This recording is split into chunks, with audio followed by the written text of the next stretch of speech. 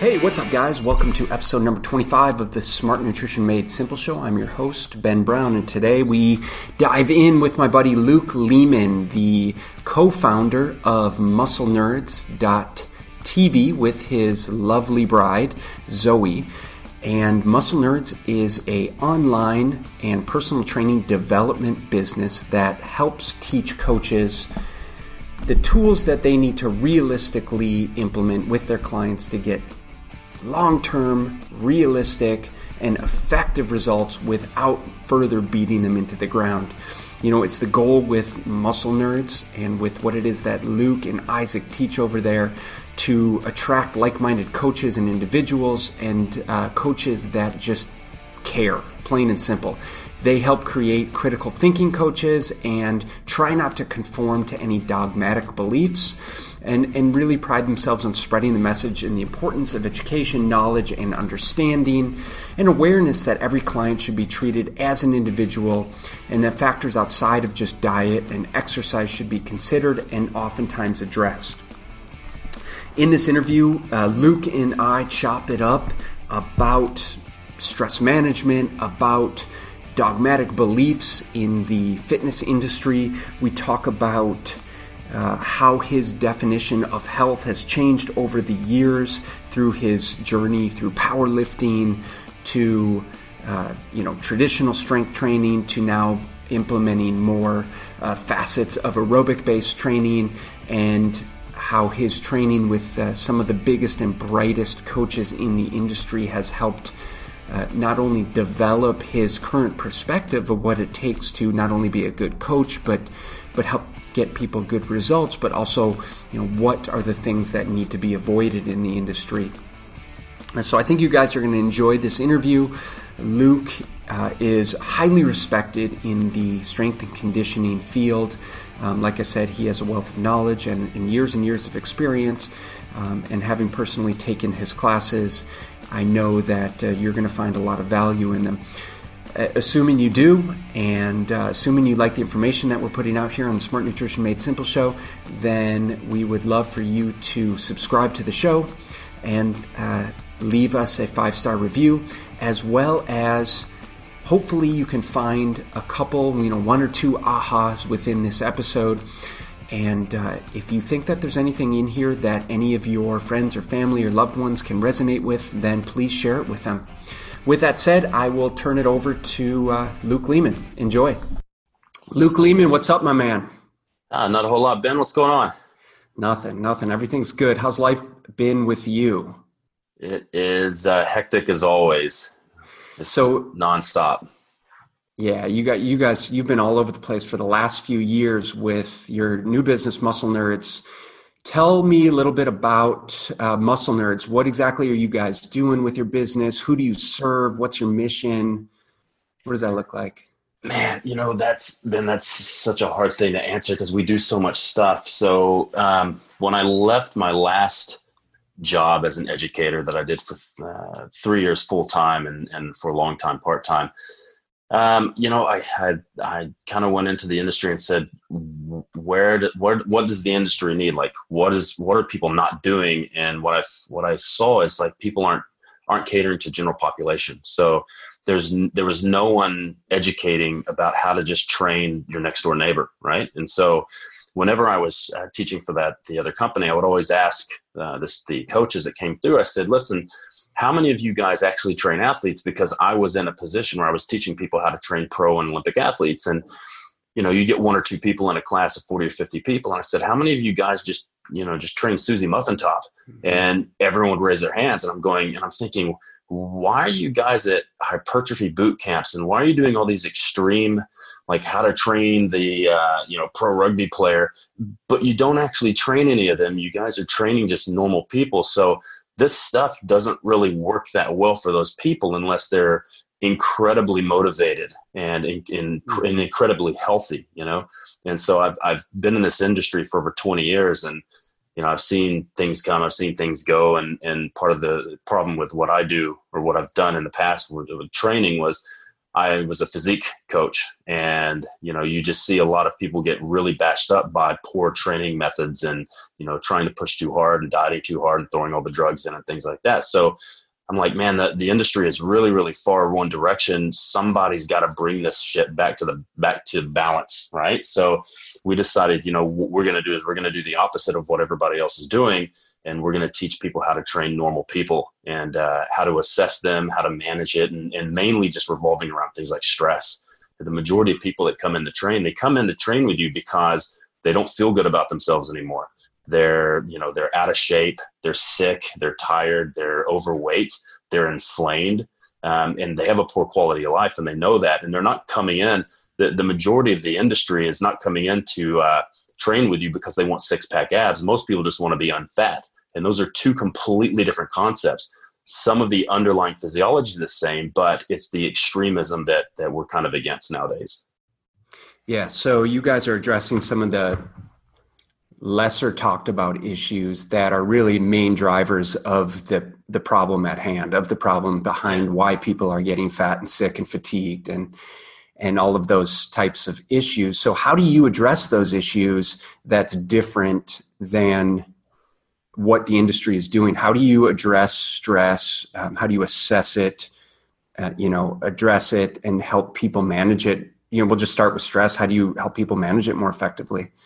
Yeah, well, look, the first thing is you have to admit that there's a problem. It's just like anything else. And a lot of your clients will come to you and you'll say, hey, Ben, how stressed are you? Well, I don't feel very stressed, Luke. And you say, well, okay, let's talk about it. And what I find is that coaches don't spend enough time actually talking to their clients. They're too busy using special programs and calipers and doing all this other stuff that the clients hate, instead of sitting them down and going, okay, let's get to the root of what's actually happening. And let's find out if I'm qualified to even help you or if we need to bring somebody else in. Because what I've learned is there's a ton of psychological things that people are going through. There's a ton of like really messed up childhood trauma that you're just not able to deal with. There's a lot of things you're dealing with work and relationships and things that a personal trainer can't fix with sets, reps, and time under tension.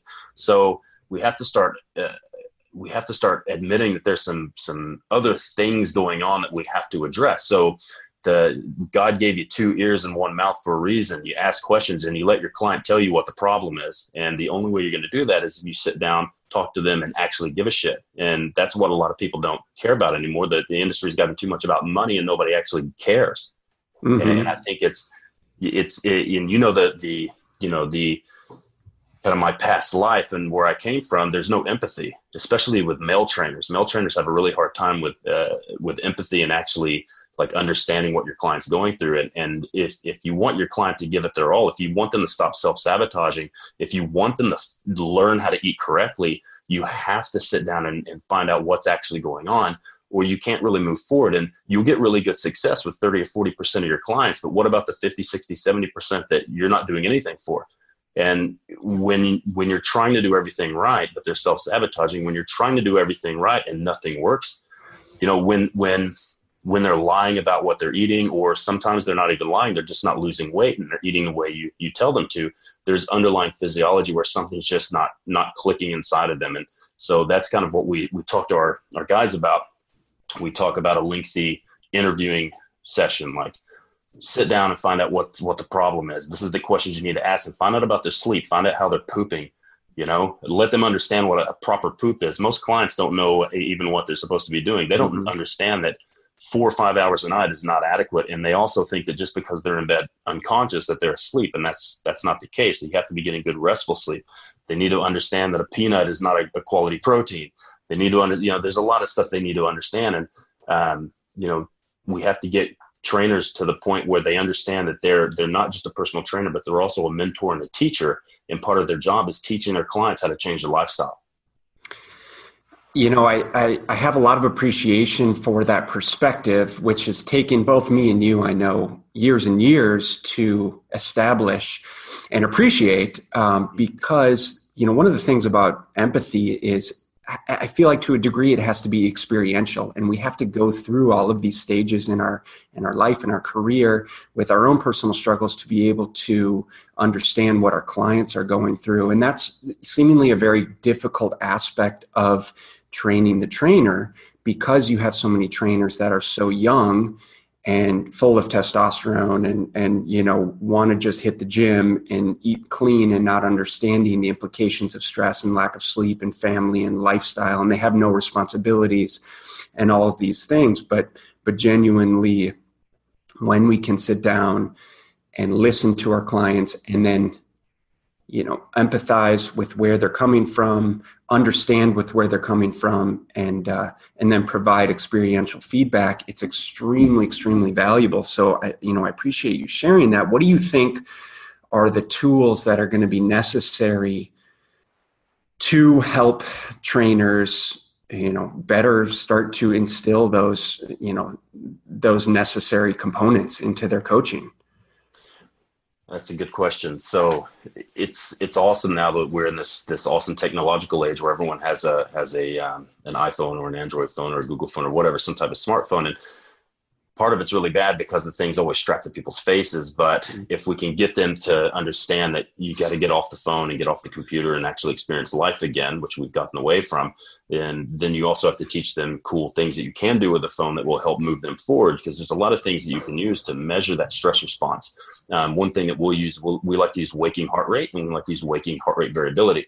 So what we'll typically use as a standard is we want someone to be in shape and have a low 50s on their waking heart rate, meaning that most of the guys that we deal with, like I deal with a lot of guys that are coaches. Like, so for me, I only really train coaches now. Now I have trainers underneath me that they do train general population, but we do probably 80% of our clientele is other coaches, and they come to us and man, they're just messed up. They're waking up and they've got an 85 to 90 beats per minute waking up. So, and what does that mean? Like, why is it good to have in the 50s, and why would it seemingly be bad to be up in the 80s?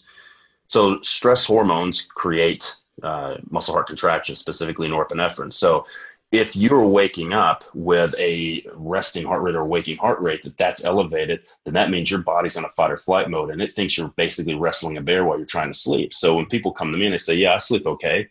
All right, let's measure it. So they wake up and they've got 90 beats per minute. You don't really sleep that well. Well, when we utilize certain training protocols and get their metabolism balanced and get their physiology balanced, they start waking up and they're in the 60s or the high 50s and they feel amazing. They're like, wow, I've been sleeping like that for 20 years and I didn't even know that that's not okay. You ask them, how well do you sleep? Well, I wake up a couple of times to use the bathroom. That's not normal. That's common, but that's not normal. And they think that, well, I've always done that, know? Yeah. And that it's not normal. It's a stress response causing you to have to get up and use the bathroom. Yeah, so, it's funny that you bring that up, because I've just recently, actually since I took your course, I've been using the sleep cycle app on the phone. So on the iPhones, it has a sleep cycle app, and you put it in airplane mode, but it uses the speakers to kind of listen for movement and noise and stuff like that. So it tracks the times when, and I don't know how accurate it is, but what it also does is, so it tracks deep sleep and, what's seemingly REM sleep, and then the lighter stages of sleep. And we should be going in and out of these right throughout the night. But when you wake up first thing in the morning before getting out of bed, it does like a pulse heart rate. And so like 3 nights ago, I did it and I was at, like 58. And then it was Halloween here in the States. So it was Halloween, 2 nights ago, and one of my kids was up all night. She ate way too much candy and it was a nightmare. But point is that I was like wound up. She was up all night, like, back to sleep, then up, and my stress hormones were super high. Whatever little sleep I got, woke up in the morning, tested the heart rate. It was like 78. And it's just a perfect representation of, because I have nights like that when I can't shut off the brain and, we're thinking about work, or we're thinking about, something's always distracting us and keeping our stress hormones really high. And so it's a really good example of how we're always wound up in this, sympathetic nervous system state. Yeah, and that's the thing, and it's hell to get out of it, and you have to be really diligent about it. But what's cool about using apps like that is it makes you cognizant that there's an issue, and it also makes you cognizant of how certain things affect you. So we'll have people do the heart rate and also the heart rate variability, and even though a lot of the clients don't know what that means, we'll give them some parameters and they say, okay, I realize when I have this meal, this is a meal I usually eat once a week. And when I have that meal, I wake up and I've got a high resting heart or high waking heart rate and a low heart rate variability. So they understand, yeah, I also didn't sleep well last night. So it makes them more compliant. And ultimately, the main factor of getting success with your client is making them very compliant and very consistent for a very long time, right? Mm-hmm. So, and it's good to have metrics that they can, for me, metrics are a really big deal because I'm a very competitive person and I used to be a video gamer. So when I want to set a goal, I'll set a metric and I'll work really hard and it's probably not good because I get a little bit obsessive about it, but it keeps me on track. So it helps establish more compliance. It helps establish more awareness around what they're doing because then they understand like, hey, I had 2 glasses of wine with dinner and I guess I slept like shit because my my heart rate in the morning is really high.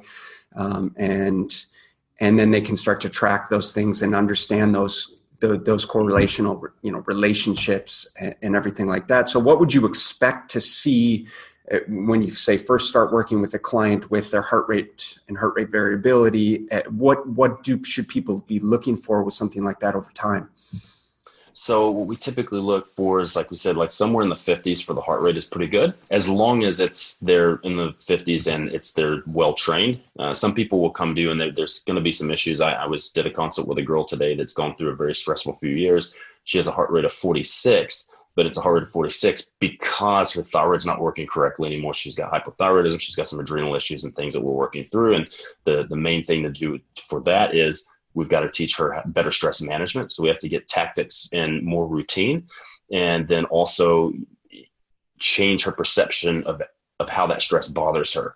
So instead of allowing certain stressors, like something I usually tell people is like, you have a kid, so you'll understand this, right? So if I have you write down all the stressors that you deal with every day, and I say, okay, some of these stressors you're going to be able to get rid of. Some of them you have to learn how to manage your reaction to those. Like if your kid was a common stressor, it would probably not be very feasible for you to sell her to gypsies because that would be really frowned upon.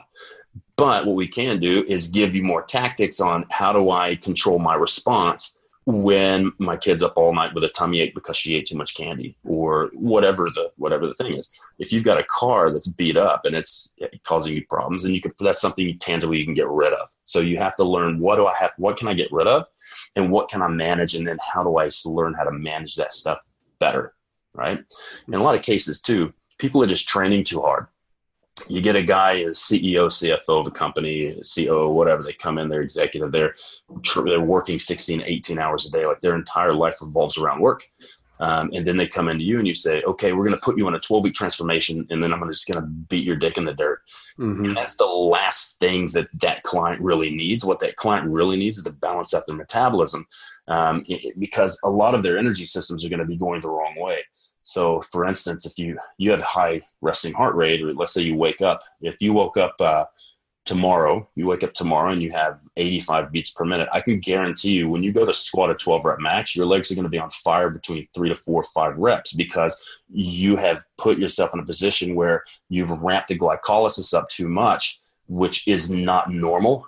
And you're not actually going to be able to oxidize fats and carbohydrates properly like you're supposed to. So when you start driving those energy systems out of the way, that's part of that calories in versus calories out equation. That is your how many calories are you making from the food? How many calories are you making from, or how much ATP and how much energy are you making from that stored glycogen?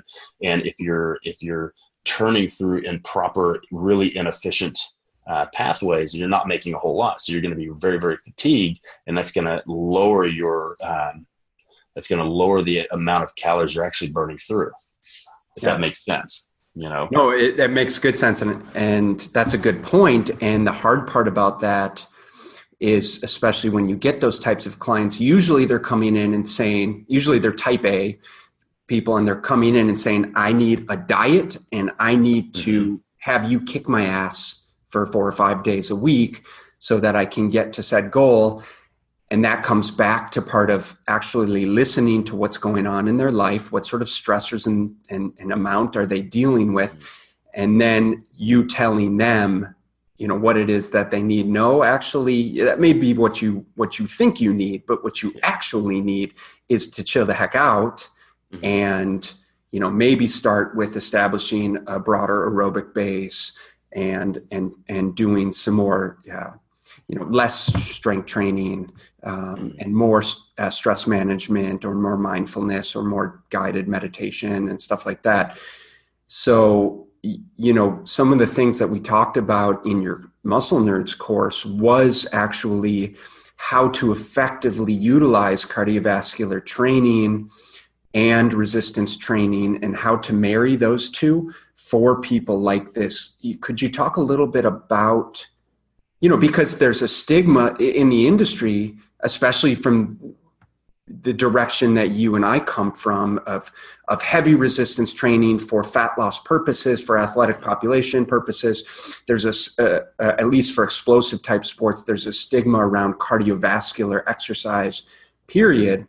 And you have, completely shifted that, that perception to suggest that aerobic training actually can be very beneficial at various stages. So would you please elaborate on that a little bit? Yeah. And this is, it is a huge misconception because, people say, why don't you want to do aerobics? Oh, it makes you slow. It makes you fat. It makes you all the cortisol and all this stuff. And it's all a load of bollocks.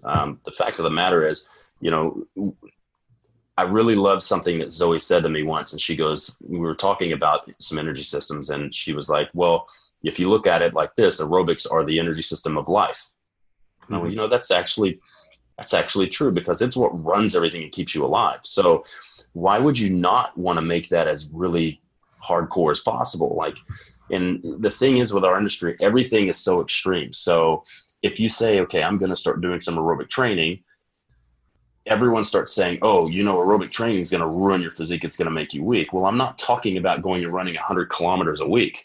Mm-hmm. You're not going to get weaker running a couple of 5Ks, right? Or getting on the treadmill and walking on an incline for an hour. It's just not going to happen. And it just shows that people don't understand the underlying physiology of how you actually recycle things in your body and what the aerobics actually does. And the person that got me into that, the first guy to get me into it, was Joel Jamieson. And he's the one that got me into wow, okay, so he's saying that the aerobic system is what buffers the other systems. And if you want better sports performance, especially in things, he trains guys in MMA. And, he talks about how everything kind of comes full circle. So if you want power endurance, if you want to be able to keep punching people really hard over and over and over, if you don't have enough of an aerobic base, you're going to gas out because you cannot recycle some of those energy substrates. So I started looking at that and saying, well, how do we look at this towards the general population? And what we found was that most of them are already in lactic kind of pathways because they're all so stressed out. Those stress hormones, when you increase that fight or flight, you need fast energy. Where do you get fast energy? You get fast energy through glycolysis. So what we found was all of these people, the higher their heart rate was waking, the worse their lactate threshold was. And they just didn't have a very good engine. So I started adapting stuff from Joel Jamieson and said, okay, so we're going to start with doing some cardiac output work, some aerobic work. Why don't we do that at the front of the program instead of the rear? Because in the physique world, you basically don't do any aerobics till the end. Well, why don't we put them in the front and really set your body up by encouraging mitochondrial growth, mitochondrial efficiency, learning how to get oxygen. And if you want to oxidize fats and carbs, you need oxygen. The more stressed out you are, the more you shallow breathe, which means you're not actually getting the majority of enough oxygen in to run these things. And so what we found as we started using it with people a couple of years ago, we were like, wow, this really works really well. They're actually losing a ton of fat the first 6 to 8 weeks. Plus you get a guy that could barely walk for 30 minutes. Now he's running for an hour and he's having to run just to get his heart rate up. Yeah. Now he's ready to do hard training because he's put himself in a good position. He's recovering well. He's recycling energy substrates really well. He's eating a lot more because his mitochondria are burning a lot more faster. So we've effectively increased his calories out. And we've pumped in more food as he's gotten leaner. So they're getting plenty of food, plenty of calories in, plenty of calories out. Everything's working really well. Now they're set up to the point where now we can go all beast mode on them, but we have to least mode before we beast mode. So we get them set up and prep them to get ready to do a really hard training cycle. The majority of people, if you walk into most gyms, and you walk up to a meathead trainer, he's going to go, all right, let's go. He's not going to do hardly any assessments. He's just going to start writing some crazy 30 or 40 set protocol for the hour and just bashing you into the floor. And that's probably not what you need. It's not what you need yet. Like, that's something you need to earn. So so talk a little bit more about your least mode philosophy and what's kind of like a realistic progression in terms of, okay, let's say they start with establishing aerobic base. How many days a week? How many days a week should they be doing resistance training? And what sort of volume are we looking at for the average stressed out of shape person? First, it depends on how much time they have to allot. But I would say that the majority of people that we get that are in that type of situation, we'll have them. It's not really how many days of lifting, it's total time over the week. So, most people want to train 3 or 4 days with weights. So that's okay. But let's just spread it out 30-minute sessions 4 days a week. And then as far as the aerobic training, because the intensity is so low, the only problem with the aerobic training is you have to do a lot of volume to really get a really good effect. So what I'll typically do is I'll load up a lot of aerobic work, and I use the parameters that Joel Jamieson uses in what he teaches, which is anywhere from 30 to 90 minutes a day. And we'll put them at 130 to 150 beats per minute. They can't be making any lactate. If they're at 140, 150 and their legs are burning, they're on fire, we'll back them off a little bit. But what we're doing is we want a long time in those zones. You could do, 2 30-minute sessions a day if you wanted to. It doesn't have to be all at once. They recommend a minimum of 30 minutes though, because what we're doing is we're trying to build the cardiovascular system. If you build the cardiovascular system and make it more efficient, that effectively turns off some of those stress hormones because your heart doesn't have to work as much to get as much blood pushed through you. So we'll do a lot of aerobics at first. We'll do most of the weight training we do will be stretching type of movements, like weighted mobility, because most of the people that come to us, what do all day? They sit in a chair. They sit and they drive. Everything's in front of them, their keyboard, their steering wheel. They don't do anything for the back. So we use a lot of stretching movements to get them back in order, and a lot of structural balance type stuff. In our experience, if I have someone that comes in and they have a really high waking heart rate and they're really stressed out, it takes about 5 to 6 weeks to go from an 85 beats per minute to a low 60s. So it's very fast. And the nice thing about it is you do one really good concentrated block, your aerobic training doesn't drop off that much. There's only about a 2% detraining effect every week. So you could do that block every, 8 months. And that's all you would have to do. Then you could go back to all your beasting workouts and all that stuff. I think that's cool because there seems like such a big barrier to entry for so many people is the perception that I know I need to get in shape. I know I'm too stressed out. I'm not making time to exercise, but I just am so fearful of actually having to go into the gym, having to go get uncomfortable lifting weights, having to train at this extremely high intensity that I think I need to be training at, and to help people understand that, no, man, look, could you commit at least 30 minutes a day? And what if it's just walking on the treadmill at a slight incline? It really lowers the bar, so much there. So with that said, what sort of benefits do people experience, over that, say, course of 4 to 6 to 8 weeks of initial training? How do they feel? What sort of changes can people expect? Well, one of the things is the majority of the people that come to us are super stressed out and inflamed. So the minute they start dropping that stress and that inflammation, they lose a ton of water weight, right? So right off the bat, they're losing weight, which is, regardless of what we think about weight loss versus fat loss, that's a huge intrinsic motivator. When you see that scale make that big drop, it's pretty exciting. And when you drop that, you're not going to have, your blood pressure is going to drop, obviously, because you're not going to have that blood volume. You start sleeping better, you start pooping better, right? And then you generally feel better. And if you feel better, you're more apt to be compliant on your programming. And then, when people coming in, we don't give them like really hardcore stringent instructions at first. We find, at what level can you work, and we're going to work at that level. So that's one of the biggest things I got from John Berardi in Precision Nutrition is you got to find out where your client is. And the art of coaching is not to fit them in the box you think they should fit in. It's to fit your training and customize it. That's why we call it personal training. You want to personalize the training around what that client can actually do. And then you also want to fit it around certain types of metrics that go above and beyond what they look like. Because the industry is super focused on transformations because that's what sells. It's good for marketing. It's good for a trainer's ego. But at the end of the day, your client's going to look at you like you're a god if you get them sleeping and pooping better. Yeah. Yeah, that's a great point. So within that kind of behavioral change model, because I really like Berardi's stuff as well, at least used to, really be, or had done a couple of his certifications, but within that behavioral change model, how do you guys implement your nutritional guidelines? How do you make that a part of the program without focusing, same ideas, without focusing on numbers and weighing and measuring and things like that? Yeah, the first thing is, find out what they're willing to and not willing to eat. If I've got certain things that I know probably work better in somebody's diet, but if they're not willing to eat that because they don't like seafood or they don't like beef or they have an intolerance or something like that, we've got to find out what they actually will and won't do. Well, we teach them 3 square meals a day. 3 square meals a day, you eat until you're satisfied and then you walk away from the table. And if you're still really, really hungry, then eat another half meal or if you're still hungry, eat another full meal. But these are what we want. We want something that we want a ton of veggies because veggies aren't really emphasized enough. People emphasize protein, but over the years, I've seen a lot of issues with people because of faulty protein metabolism and faulty biochemistry.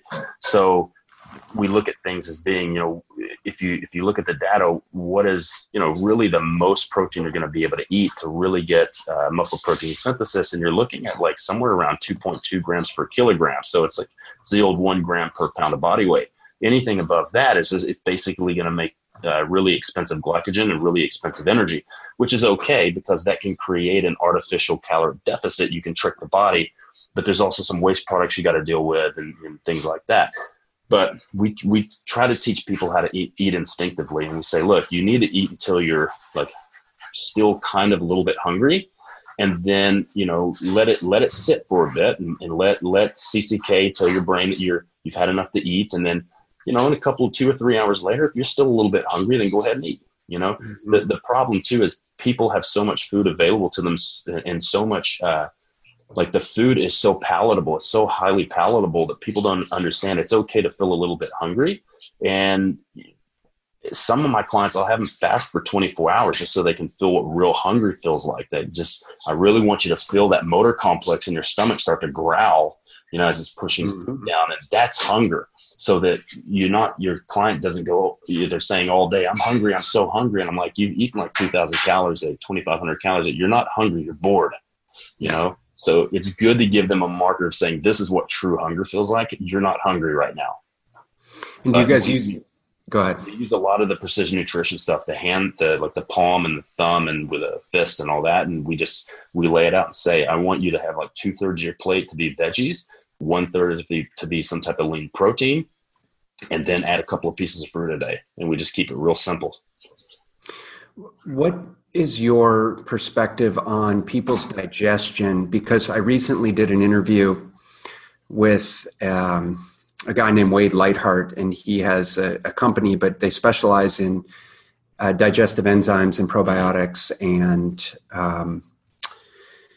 digestive related materials. And he had been a professional bodybuilder as a vegetarian, and sort of is one, of course, genetic is a big component, but his whole thing is like, look, if you are actually digesting, absorbing, and assimilating your nutrients and specifically your proteins effectively, which most people aren't doing, and I've talked about this numerous times on the show, then we could probably be getting by with a lot less 100%. Protein and calories in general. How do you guys address digestion as it pertains to people's goals and weight loss and muscle gain and stuff like that?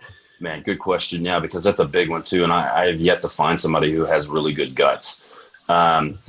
So, when we teach you've heard it with my digestion assimilation, we teach it top down. The first thing is you have to teach your client how to chew their food correctly because people just don't chew enough, right? So everything has to start from there. You have to have a good neuroendocrine response. So calm, parasympathetic state, rest and digest. Try not to eat too emotional. If you're emotional, do some headspace, do some meditation for 10 minutes before you eat. and make sure you chew your food. And then as far as like digestive enzymes and things, we know that your thyroid controls HCl production and HCl secretion in the stomach. So that's going to be the number one thing, is if your food is getting into your stomach and you're not secreting enough acid, you're not going to be able to break your food down properly. So that's a big one. So we typically will give people, we like Thorne Biogest, because it has everything you need from the stomach all the way down, all the way through the intestine, at least the small intestine. So we'll give a little bit of that. So we'll have a little bit of HCl and pepsin so we can break foods down, and then we can digest some of the proteins. And we'll give some pancreatic enzymes just to give the pancreas a little bit of rest and to unwrap that food a little bit more. Because that's one of the things, I've got guys that come in, they say they're hard gainers and eat 7,000 calories a day. We get them to run a food log, and they're eating, 5, 6, 7,000 calories a day, and they're still skinny. We give them a digestive enzyme, and all of a sudden they're growing on 3,000 calories. And the fact is they've got malabsorption, and they're just not getting the right nutrients into the cells because of stress. But yeah. I absolutely agree with them. And that's probably one of the cheapest things you can give somebody that's going to make the biggest bang for the buck, is giving them some type of digestive enzyme, but just also being aware that if somebody has any issues in the stomach, like undiagnosed ulcer, if they've got an H. pylori infestation, anything like that, you want to be very careful giving them hydrochloric acid, which is going to be in something like a Biogest. And if that might be the case, you can do some natural and easy things by adding more types of vinegars and things, apple cider vinegar, balsamic vinegar, and add stuff like that to your food, because it'll act like a weak acid and help to break some of that down as well. Mm-hmm. But I 100% agree with them there. Yeah. Yeah. So I want to take a step back here, and I'd love to get a better idea about like what propelled you to kind of get into the industry in the first place. What spurred your whole interest in health and fitness, and how did you get to where you are now with Muscle Nerds? It was Conan the Destroyer. Totally. That's who got me. It was Conan. It was the early 80s. Yeah. Arnold Schwarzenegger and Conan the Destroyer. I saw him and I wanted to be Conan. So my parents thought it'd be funny, and they bought me a little weight set, and I put the little poster up, and I did what every young boy does when he starts doing workouts. He does lots of push-ups and bicep curls, and then he goes and runs outside. So that's what I did. When I got when I got to be about 10 or 11 years old, I'm from Texas, so it's going to be Friday Night Lights. So we all start training really early for football. So I started training, all through junior high, elementary school, junior high, and then we got to high school, and I started the powerlifting team at my high school, and really got full on into powerlifting for a long time. And, I started studying a lot of the guys that I looked up to in the industry over the years, Charles Staley, Charles Poliquin, Paul Chek, and all these guys. Started studying them in 1992, or probably 1990 with Muscle Media, and then, T-Mag Online. All those guys, every Friday they would have the articles would come out, and I would just sit by my computer and I just keep hitting return until it popped up. Mm-hmm. And that's kind of how I got started and really fell in love with it. And I said, man, I want to do what these guys are doing someday. So I did. So in 2007, I went and did did my PICP1 and my first BioSig, and I met Charles and all the guys up there, and I fell in love with the culture that they had at that time, and just went full bananas on it after that. And here I am. And like you said, it's like you said earlier about being empathetic, like the best trainers become empathetic because they go through all this stuff. So, over the years, I've done bad things and good things, and I've hurt myself, and I've fixed myself, and I've gone kind of through the gamut of being shredded and then fattening up and shredded and fattening up. So, it's just experience under the bar and experience doing things that allows you to be a good coach, because you know what your client's going through. You're like, yeah, I've seen that before and I've felt that before, and this is how you fix it. Yeah. So along that vein, is there any experiences or anything that you've personally struggled with your health that's made you exceptionally good at what it is that you do? I don't know. And I guess, over the last 5 years, I've been living out of a suitcase traveling the world, and I've gone from, it gets lonely out there, and it gets really hard because you can't always cook for yourself, and it's hard to find good foods in certain countries. It's hard to find gyms sometimes. And, I basically used 4 or 5 years of just a bunch of excuses. And so I've had to learn over the last 4 or 5 years how to do Like I got really hard out into the gymnastics training with the Coach Sommer over gymnastic bodies. And I did my Animal Flow 1 or 2 certification. And I've done like all this stuff to where like, okay, if I can't find a gym, how do I train? And so that's kind of where I'm at now. I'm doing CrossFit right now just to find out how they do things, right? And, it's trial or error of being inconvenienced and not able to find something and be able to I've been able to make really easy excuses and say, well, I can't find any, so I'll just go to the pub and get drunk, that type of thing. So, or, I'll just go over here and get some fish and chips, or I'll go get a pizza because, I'm too tired now and, it's late and I don't have a kitchen and all that. And, I've been the king of excuses for the last few years. And so it's got me to the point where I'm like, man, this is what people go through every day. And, when I was in my 20s, it was easy. I had a place and I could just go to the gym and I could just go beast mode and shit and go crazy. And then I could go home and I could, cook up a pound of meat and 3 cups of starch and whatever. And I could get away with it. And then when I turned 35 and I started traveling on the road, I couldn't get away with that shit anymore. So I've learned how to kind of overcome that. And I've learned what it's like to be basically general population. I've gone from basically being an athlete to being general population, and now trying to turn myself from basically zero to hero again, trying to go from just a Joe average schmuck and trying to make myself back to what I used to be, which is a pretty hard out athlete. So yeah, man. An edge. Yeah, that's a huge edge. And that's where the coaching starts. That's the art of coaching, right? Is having those experiences, being able to relate to your clientele, because that's the stuff they're going through. And same stuff that we were talking about earlier. You've got a 20-something trainer, and they're doing meal delivery, and they don't travel at all, and they have no responsibilities whatsoever. It's like, yeah, you're shredded, dude, but you have no worries in the world. And got a 20-year-old, he's got access to all the drugs he wants. His only job all day is to eat, train, sleep, and then work Instagram. And that's all he has to do, Yep. And then he sells $50 training programs that he sells to the same program to 5,000 people, and he's on easy street, But yeah, I think, it's appalling what's happening in the industry, but it is what it is, and that's technology. Well, along those lines, what would you tell people? There's a lot of people listening that are, wanting to get in shape. They're interested in health and fitness. They're, 30-something, 40-something, and what should they be looking for? Like, let's say they want to go out and hire a trainer. What should they be looking for? Number one, they need to ask around. They need to interview the trainer. They don't have to stop with the first trainer they go to. They need to, it's tough for general population because you and I can smell bullshit a mile away, but the average person, you can throw out a bunch of fancy words and they think you know what you're talking about because they have no clue what you're talking about. So I can just rattle out a whole bunch of biochemistry terms and they're like, oh my God, holy shit. And I may not even know what those terms mean. Right. So that's what they're dealing with. So the number one thing is to ask around, stay off of fucking Instagram if you're looking for a trainer, because that's the worst place to find a trainer. Right. Especially now that everybody's gone online. And I'm telling you, most of the trainers, I know a lot of really good online coaches. And then the rest of everybody else is just selling everybody the same program, calling it personal training. And they're just not doing it right. And I've been online training people since 2007. And I'm the first to admit I'm not the best online coach.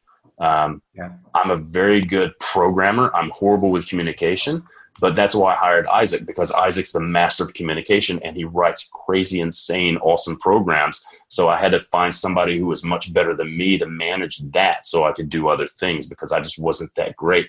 I'm used to dealing with athletes where I can hand them a program and be like, all right, piss off. I'll see you in 4 weeks. Yeah. But now that the online coaching has gotten so competitive, people expect you to be available all the time and check in every week and all that. And that's just not my style. But Isaac does that very well. And I've learned a lot from him on how to actually do that. So I only work with a few people, but it's difficult these days because everybody talks a good game and it's hard to figure out who's bullshitting and who's not. I can tell you, if it's a 20-something-year-old whatever on Instagram, it's probably not the person you want to train with. If you want to get something really, truly bespoke, customized program that's made for you and is personal, that's not the place to get it. Yeah, I'd agree with that. Unless you're an 18-year-old dude who just wants the big arms, Yeah, and then what? Go buy a book. Go buy Charles Poliquin's book on arm training, Winning the Arms Race. Probably one of the best books I've ever read on making your arms huge. Right. So. Um, Yeah. don't ask me because I've got naturally gigantic arms. Unfortunately, I've got a tiny little chest, so it looks funny. All right, good stuff. So we'll start to wrap it up here. I'm curious, Yeah. because you were talking about using apps to our advantage to be able to help create more awareness, help manage stress, help be able to facilitate these types of programs. So, what are your favorite apps for like health and wellness, stress Ooh. management space? What are your favorite apps? I use Elite HRV. That's what I use for my HRV and my heart rate. I love that app.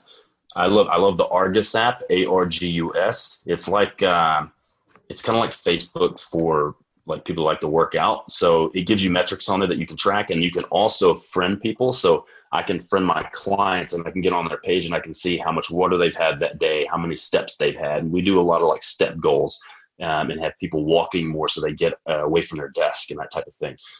There's one I like from that I've got on my Mac because I'm really big in the Pomodoro technique.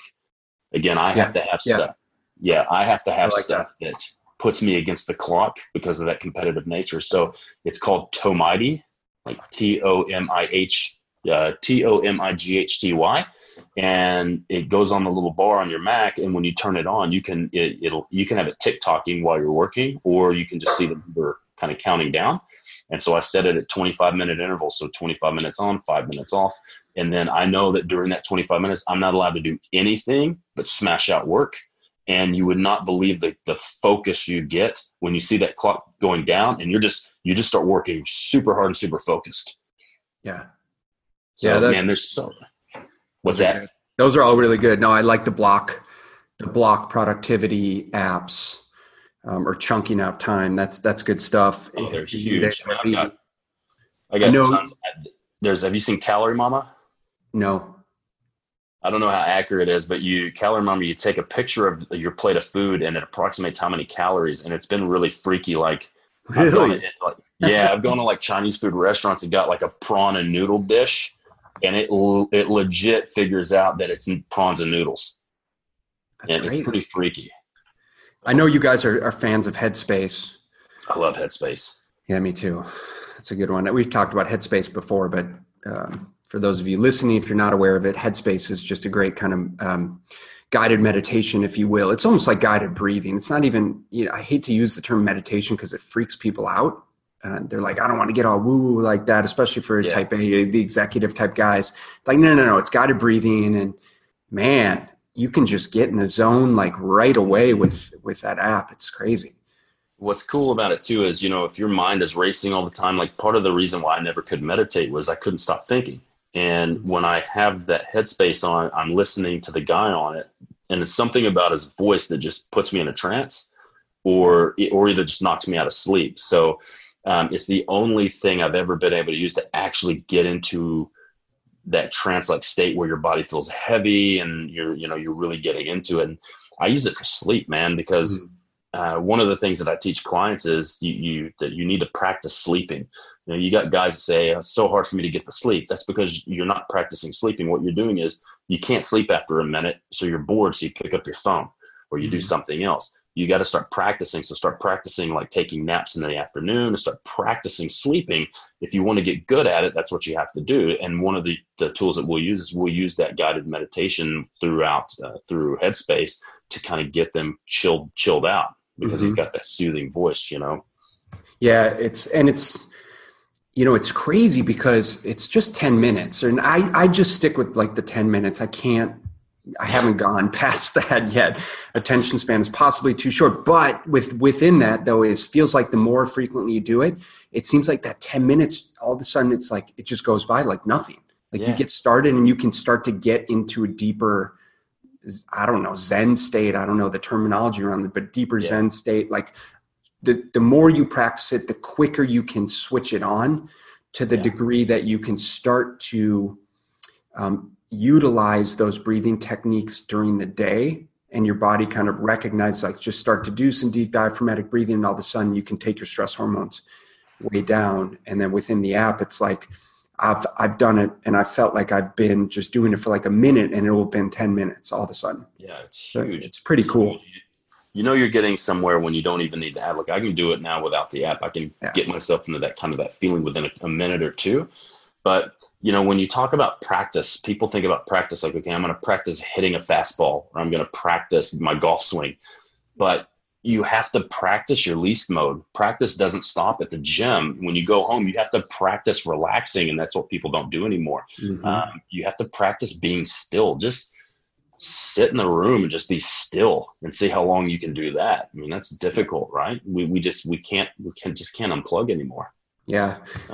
Yeah, no, it's just such good advice. And instead of, like so many people, we don't sleep enough, we wake up early. Like I get up super early, I have long days, family, and sometimes it's just like going somewhere, and shutting off the lights, and I'll kind of like, I'll look at my phone, and in fact, I did it right before our podcast, and I was just like, dragging, and it's just like, shut the lights off. I'll lay down flat on my back, wherever it is. It could be just flat on the floor in a room, and just like, okay, mentally, I'm like, it's going to be 10 minutes. So let's say it's 12:57.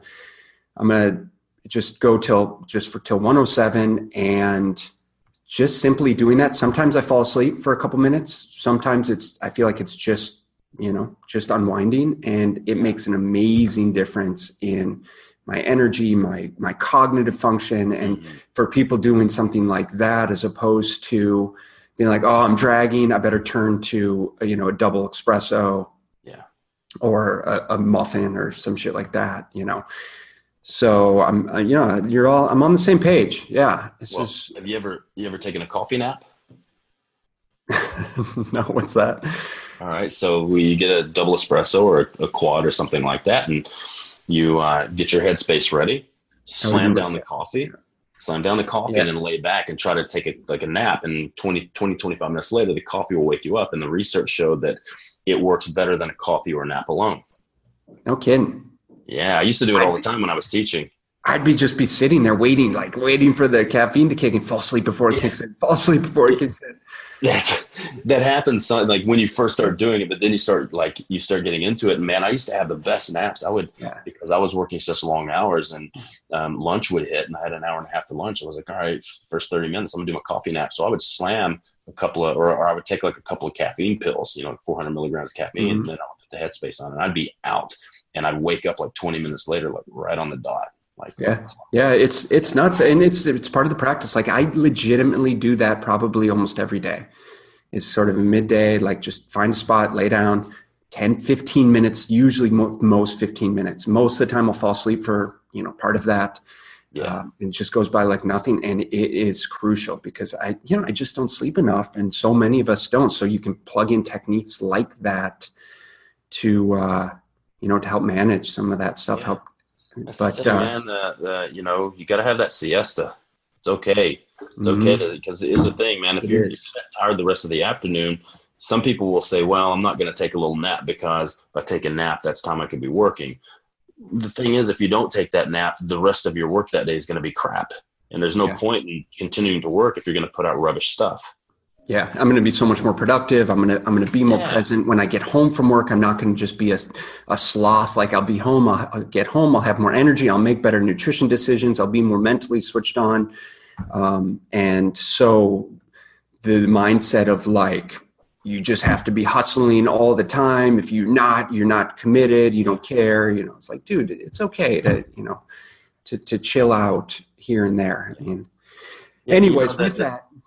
The thing is, a lot of people they're in such a rush to have success. Like people want to be successful earlier and earlier and earlier, that they then sacrifice things that should really mean more, like family time and friendships and things like that, and their health. So, it's people look at taking time off, like to spend time with their families in the evenings and things like that. They look at that. A lot of entrepreneurs look at that as, well, that's time I could be training, and that's selfish because I should be working harder and that type of thing. But the most selfish thing you can do is not spend time with your family and not spend time with your friends and destroy your health because you're just working too much, because you're trying to provide for your family.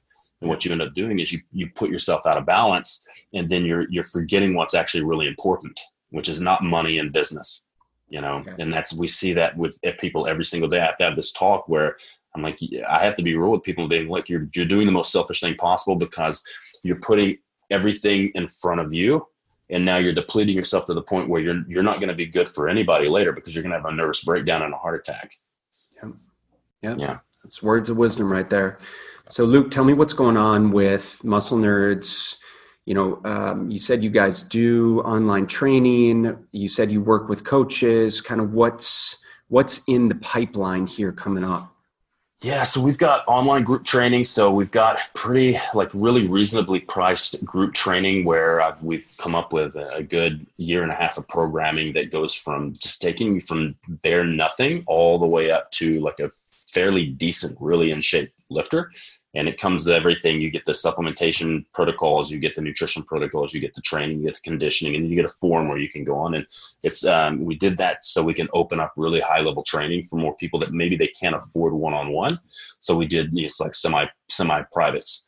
And then we do obviously the personalized programming. So we train any people from rehab to physique, to photo shoots, to contests, to models, and I typically handle all the big fat ugly power lifters and the strength athletes because that's kind of my thing. That's what I like the best. So I take a few of those guys on. So we do that. We've got our courses coming out in 2018. We're going to start. We're actually shortening the courses to make it easier for coaches to get into. So instead of doing 5-day course, we're doing a 3-day, and we're sending a lot of videos out instead. We've got some 8-week courses that are all online with seminars at the end. So right now we have one going on for program design. And we find that a lot of people need help on learning the program design portion of things and how we do it, and how to do traditional programming as well. And then we're going to come out with some modules for like we're talking about the gut, like the digestion and assimilation. So we're going to go really deep into that. We're going to come out with some metabolic courses and stuff like that to just really help trainers, get through what's bullshit and what's real, and learn real science and learn what science is important and how it applies to what they do. Because a lot of them are going to college and learning all the science, but they don't learn how to actually use it in their job. And that's what we're trying to do, is teach them this is how you actually make this stuff work with what you do. Yeah. So, yeah. Yeah. Well, I know you guys are doing a really good job with that stuff, and it's not the sexy stuff, unfortunately, is sometimes for people looking to get healthier, improve their energy, lose weight, it's a step back before you take a step forward, at least in terms of those specific goals. And so, the sexy stuff isn't telling people that they need to work out less and eat more and chill the F out and manage their stress. It's, those 12 weeks you're going to be shredded program. And so I have a lot of respect for you guys that you are taking the least mode approach, but actually focusing on the things that people need to be focusing on and helping teach trainers, those things so that they can get more results. So affecting change on a very broad and massive level. And so thanks for everything you do. Where can people find more about exactly what you were just talking about? We are currently getting our websites kind of redone. We're at musclenerds.tv, but we're finally able to get someone to kind of go through that and get it. If you want information, you can always send stuff to info@musclenerds.net, or Zoe, ZOE at musclenerds.net. And we're here. We're on Facebook, obviously. We've got a page, Muscle Nerds, that we. You guys have a great Facebook group that anyone can join. Anybody can join the Muscle Nerds. It's Muscle Nerds Inc. INC. So anybody can join that, and they can ask questions, and we're happy to answer. Cool. So I'll have all those links in the show notes. And with that said, Luke, thanks a lot, man. It's been a pleasure. It's always great catching up, and we'll have to do this again soon. Absolutely. Thanks a lot, Ben. Appreciate it. All right, brother. Take care. Bye. See ya. So I hope you enjoyed this episode of the Smart Nutrition Made Simple podcast. If you did, then go ahead and like and subscribe below. And if you're listening on iTunes, then make sure you subscribe to our channel. And if you love the content that we're putting out there, then leave us a 5-star review. It's really the best way that you can support us in our mission to get the best quality strength, nutrition, fitness, and supplement information out there so that we can help more people. We appreciate you. Please continue to listen. And again, like, subscribe, and share this with your friends. Thank you so much. We appreciate you and your time, and catch you on the other side.